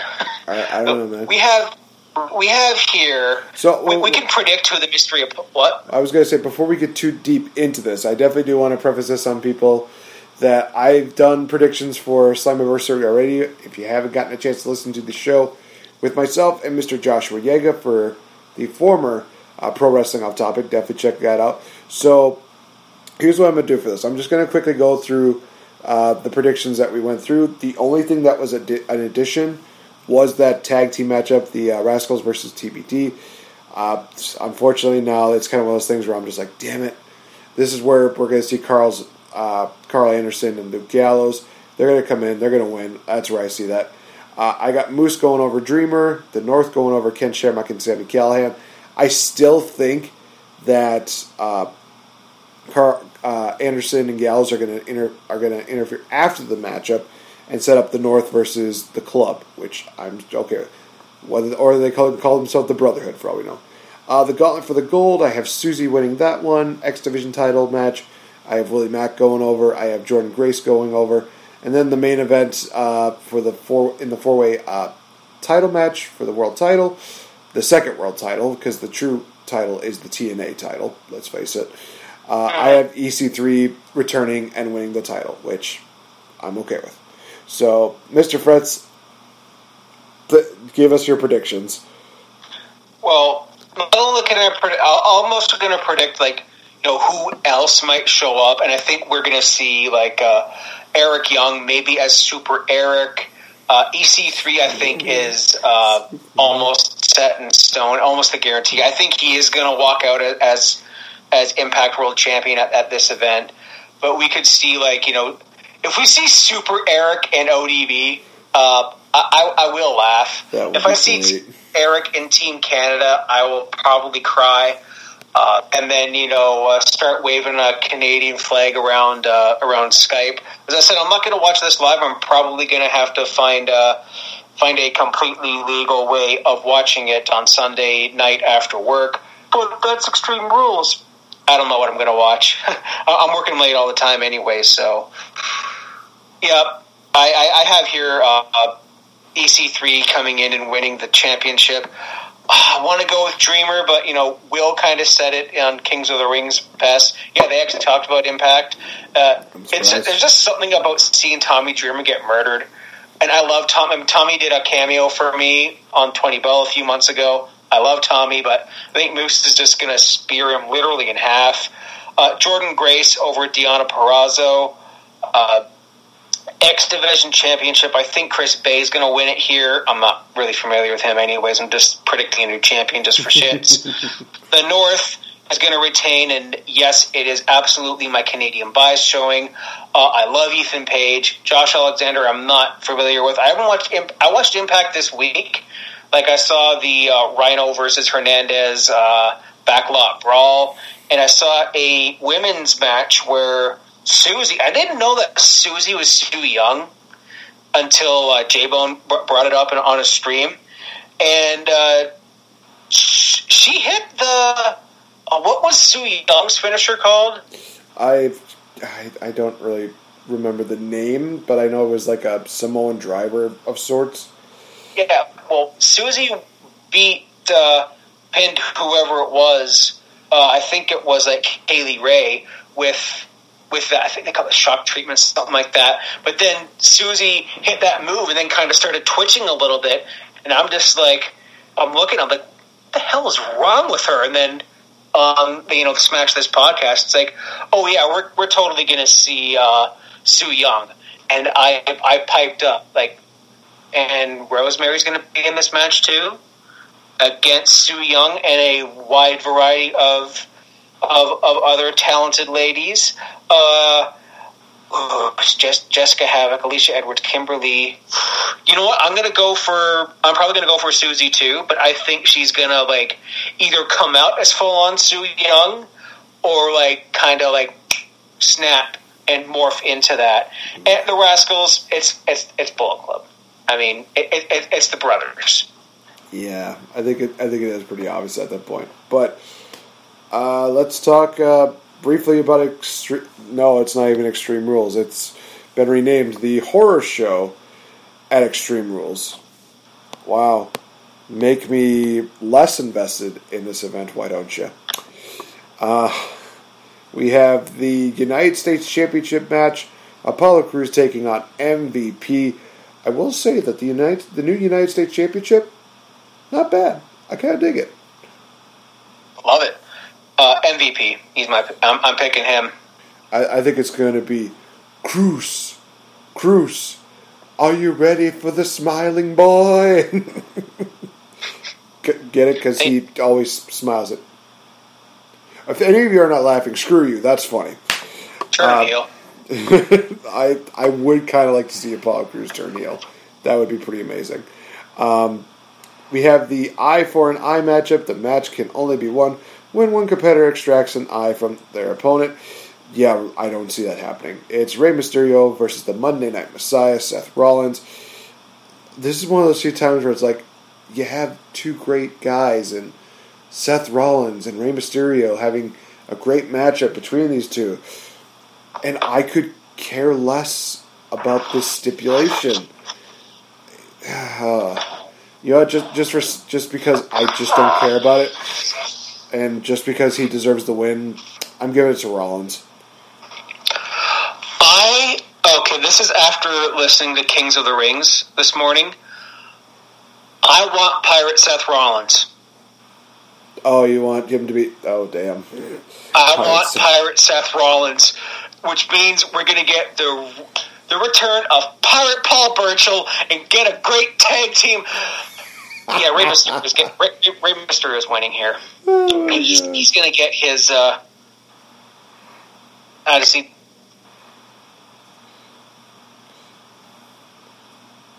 Oh, wow. I think, Mr. Fretz, I think your audio kind of got cut out, because now I can't even hear you, man. There it is. There we go. I had to burp, and I thought I actually did it on... I thought I pulled the wheel and burped into the mic, but I didn't. No. You just burped so loud that the audio just disrupted. Yeah, as I said, I want Pirate Seth Rollins. I want Seth Rollins to have an eye patch, and then have a tooth versus an eye for an eye. And then if you're going to get into the next part of the Bible verse, a tooth for a tooth match versus Isaac Yankum at SummerSlam. Eye for an eye, a tooth for a tooth. I'm going to look up the rest of this verse while I try to make a joke about it. Jeez, he will continue to look more like a pirate if he does these kind of gimmick matches. He'll have an eye patch. He'll be missing a tooth. There's probably... I mean, let's face it. We're going to get close to having a Zach Gowen return. And it's going to be a leg-for-a-leg matchup where he gets the peg leg deal. Peg leg on a pole. Oh, my gosh. It's so stupid. Oh, my gosh. Rollins, you deserve so much better, even if you are a dick. Next up, we have the Wyatt Swamp fights. Braun Strowman versus Bray Wyatt. Not the Fiend Bray Wyatt, but Spooky Duck Dynasty Bray Wyatt. The original Bray Wyatt that everybody came to know and love, who just, in the words of Adam Blampied, you can just make up words with Bray Wyatt. You can just make up words. Braun's winning. I see Braun winning, and then we're going to see the Fiend and Strowman at SummerSlam.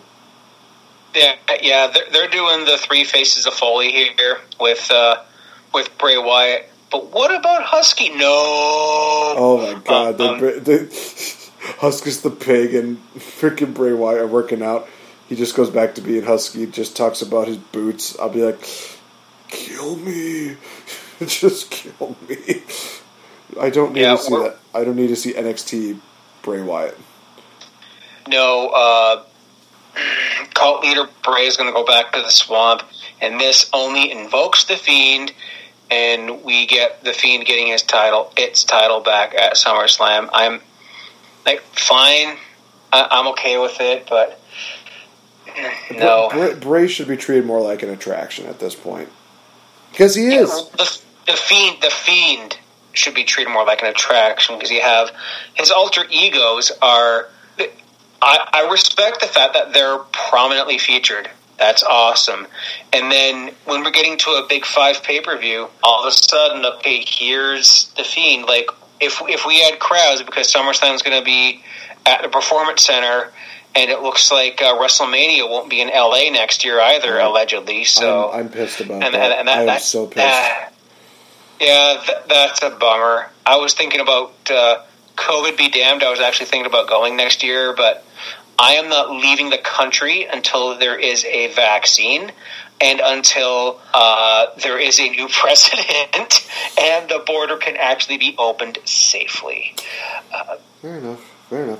All right, so we got one half of the Karen and Boss connection. Bayley defending her.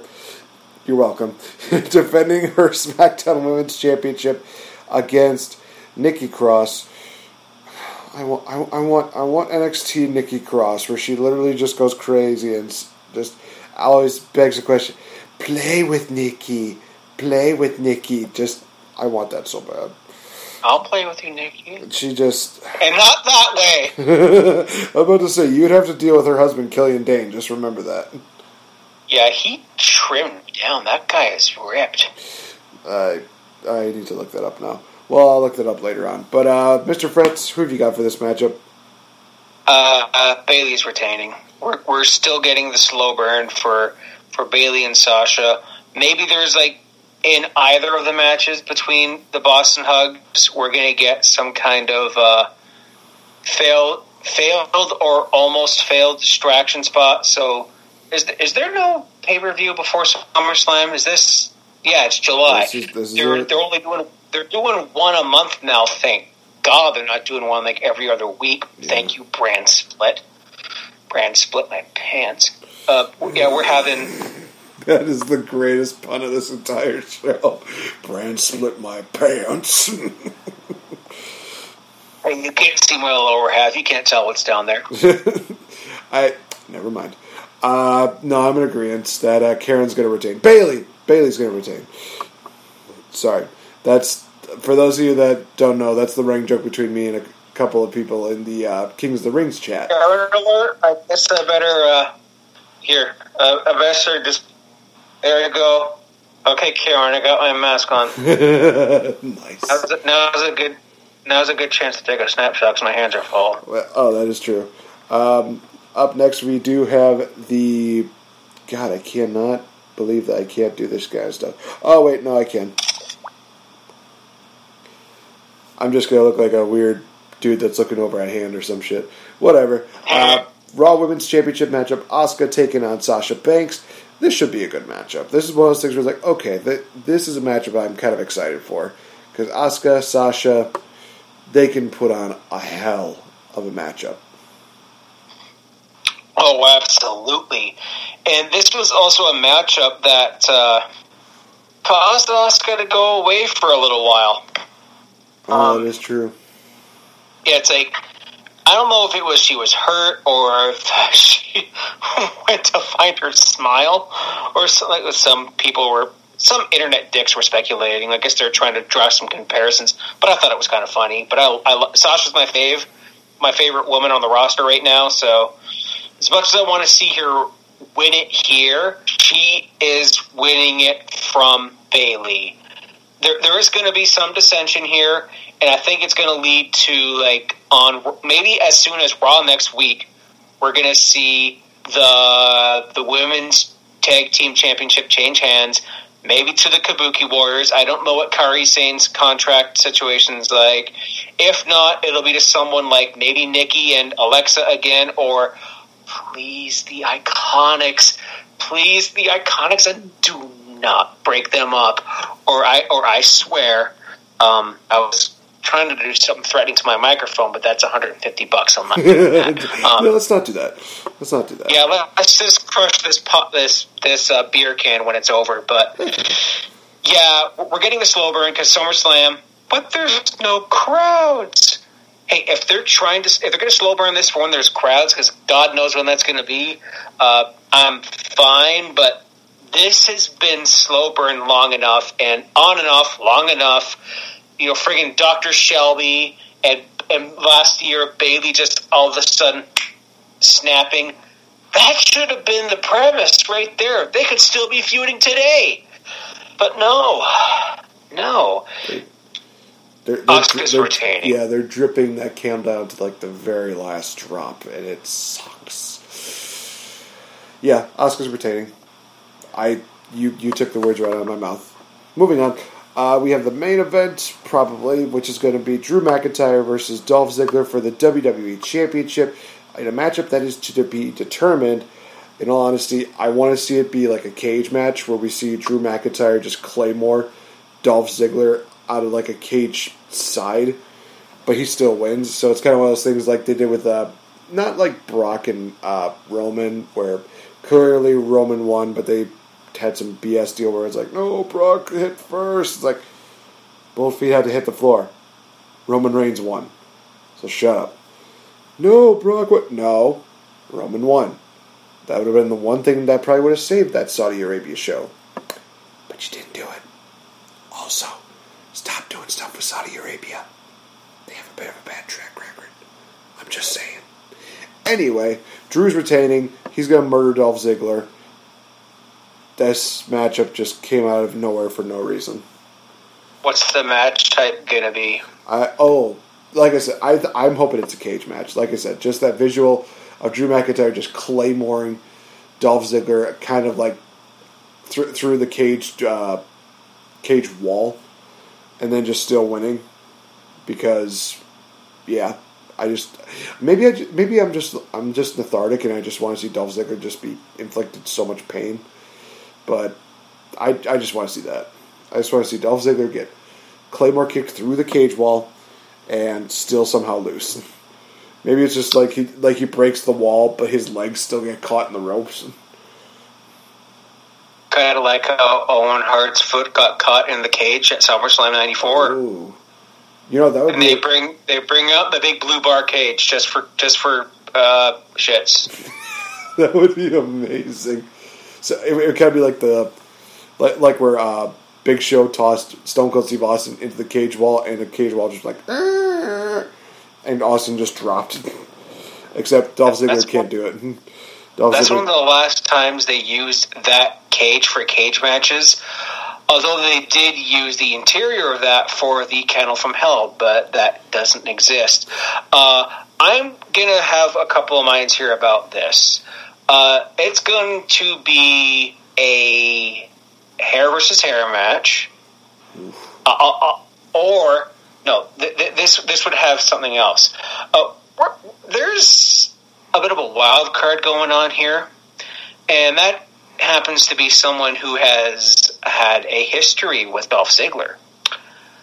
Dolph Ziggler is going to win the title, and then we are going to get the Otis cash-in. And then Randy Orton's going to beat him on Raw the next night. And it's going to be the Zack Ryder of cash-ins. That's what my twisted mind is coming up with. But in my actual pick is going to be McIntyre winning, but it's going to be kind of like the Edge Ziggler match from Royal Rumble 2011, where the Claymore kick is going to be banned. But how else can Drew McIntyre win? Have we forgot about this move called the Future Shock DDT? So it's going to be something like that. But then they said there's a couple of different ways. Ziggler was shooting his mouth off, saying, "Oh, this is going to be something that hasn't been done in WWE." And I'm thinking, what hasn't been done? Dear God, don't do a scaffold match. Jim Cornette blowing out both of his knees, falling 20 feet from the Midnight Express. Or it's going to be something completely cinematic and weird. Although there is this Facebook post that apparently leaked that it is a Don't Go Chasing Waterfalls match. If you get that reference, shout out to you, TLC. Oh, now I got you. Yeah. Which I would not be opposed by, but there is the Otis wildcard, but it's SmackDown. Last I checked, the Money in the Bank match, which was awesome this year, I don't care what anyone says, it involved both Raw and SmackDown superstars, so technically he could go and vie for that title. But I still think we're pushing towards Drew and Randy at SummerSlam, so it kind of puts a kibosh in that. So I think with that Otis wild card, he's going to hang on to that briefcase for a while. I hope they don't Mr. Kennedy Edge him with that, or Damian Sandow John Cena him with that, or those are the only ones I can think of. Otis, my boy. Otis is amazing. Bottom line. I think that's how we can end the show. Otis is amazing. Yeah. I did have something, actually. What's up? Which I forgot about. It's kind of bringing back the random question of the week. Mm-hmm. Oh, that's right. This has to do with WCW. Okay. And I'm absolutely stealing this from the Cultaholic podcast, but here's the thing. Have you seen the movie Ready to Rumble? No. It's still on my list. Oh my gosh. You're aware of the premise and everything, right? And who's in it? Yes, I am. Okay. So imagine, if you will, that it is announced that they're going to do a remake or a modern version of Ready to Rumble. Okay. Who would you have as the wrestler, the superfans, any of the cameos, the company that it's involved with, and the villain? Go. Okay. Well, now you're putting me on the spot because of the fact that I mentioned I didn't watch the Ready to Rumble movie, but I'm going to still give it a shot. As far as the wrestlers go, I would definitely want them to do something different. I would actually choose... you know what? I'm going crazy with this one. I say TNA. I think that's going to be the company. We'll use the wrestlers from there. Give them a little bit more of exposure. As far as the super fans go, that's a good question. Because I'm trying to think of like some actors that could definitely kind of, fit the bill and definitely can, do some actual good fighting or stuff like that. Oh gosh. I'm trying to think. I think that that one guy from SNL. I'm trying to remember what his name was. He was the guy that he's the guy that usually does like the teacher trials sketches with where basically he's just talking about how it's like a happy day for him, stuff like that. I could see him doing that. Maybe throw in a couple of actual huge wrestling fans, like maybe there's like Channing Tatum. Maybe there's somebody else in there that can definitely put in there. Jonah Hill doesn't do those kind of movies anymore. That would be the premise for 23 Jump Street. That would be that would be great. 23 Jump Street Wrestling Edition. That'd be amazing. So that would, I think the guy from SNL. I can't remember the dude's name. As far as who would play the villain, I mean, it would have to be Vince McMahon, but that's in a perfect world. For like a realistic standpoint, I think Matthew McConaughey would be a really good villain in like wrestling terms. So, yeah, Matthew McConaughey for the villain. Yeah, I think TNA, like Impact, would be a great place to go. The wrestler, I think if you get a guy like, this is not meant because like the guy that plays I can't think of his name now, but the guy that plays the wrestler in Ready to Rumble, not a wrestler. I mean that was one of their first mistakes. But I can see a guy like. Why don't you base it around a guy like who's Eli? I was going to say Eli Drake, but who was the old guy on NWA Power who was going for Eli Drake? I don't remember. Okay, so I'll just for because I can't think of his name, I'll just go for Eli Drake. You're super fans. As I say, if you get someone who's actually into wrestling, why don't we get people who like are involved in the wrestling review community? So because they're hilarious, I think like Jay Hunter and Stephen Rowe from OSW Review, although they're not actors, but would be great to have in that. But for actual actors, I think like Seth Rogen and who's a really Jay Baruchel. From Jay Baruchel, he was from like Letterkenny, who was from Goon, a bunch of other Canadian stuff. He's in some episodes of Letterkenny. They would be that cameos. You'd have to have some legends, maybe people like Sting. I think it would be hilarious to see, John Cena make an appearance of this because you see John Cena is in the background in the gym working out. Behind Bill Goldberg in the original movie. The villain, Benedict Cumberbatch. Ooh, that would be another good one. Yeah. That was just off the top of my head because I recently watched that movie again, and it's very Frets at 16. I'll say that. Frets at 16. I can only imagine what that's like. Scary. Oh, geez. Spooky stuff. Alright, guys, so that has been this crazy and wild edition of the Game Changer Podcast. You can definitely find us on our Twitters, Fretz at the legendary JF, myself at Real Effin' Game, and definitely check out all of our great people at Wrestle Addict Radio at Addict_Wrestle, where you can check out the Young Lions perspective, the Kings of the Rings, as well as the Delight Show, which he just released a recent episode. It's definitely worth a listen. Definitely check out our t-shirt merch, and guys, this is one of the things that's, for me, a huge accomplishment. Just a few more downloads away from reaching 5,000 downloads. Definitely want to do something crazy for that, but definitely would love to take some suggestions. Otherwise, I might just do a mixed variations of just crazy stuff throughout the month of August to kind of just make up for it.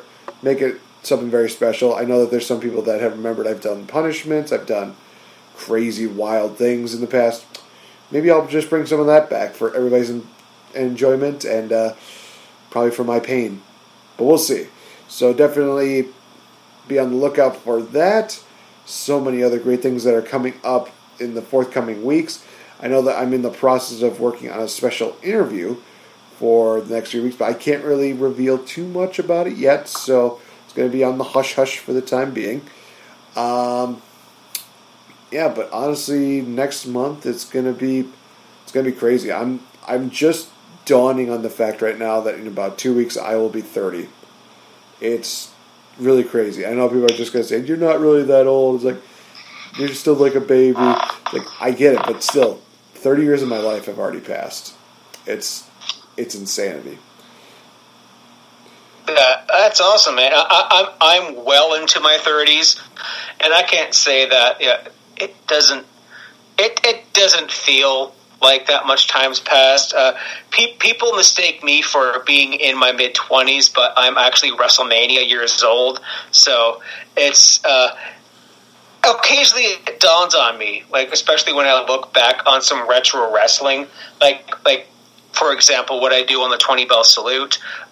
Next month is actually pretty loaded. I mean, this July one, I recommend if you go back to our Patreon page and my personal anchor.fm/FRATZLE Mania, you will hear about the fully loaded, pun intended, show of July 2000, because you look at that, and I always try to think about where I am at these points in time. Like, as we go throughout the rest of 2000, there is some actually quite historic moments in my life that take place later in 2000. One of them being my first date and my first relationship, and quite frankly, the only one in my mind that counts. That long story there, but yeah, it's really I can't think of a word like other word than special. When you think, wow, I've been around this long. Holy crap. And when you realize the things in news and culture and even the things around you that have changed your hometown, makes you think. It definitely does. I do agree with that.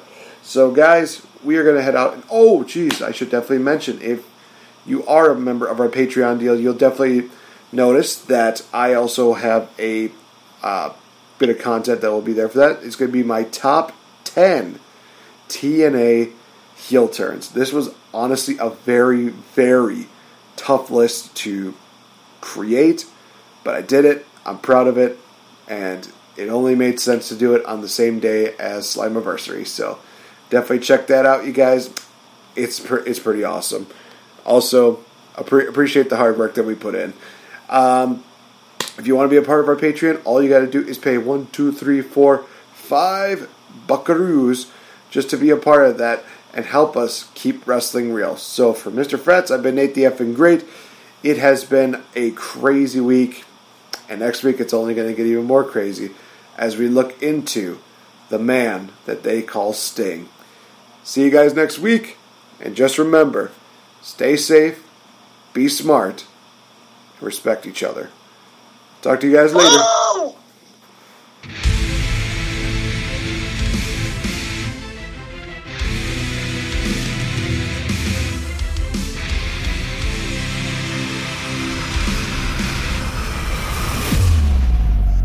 Wake up your mind.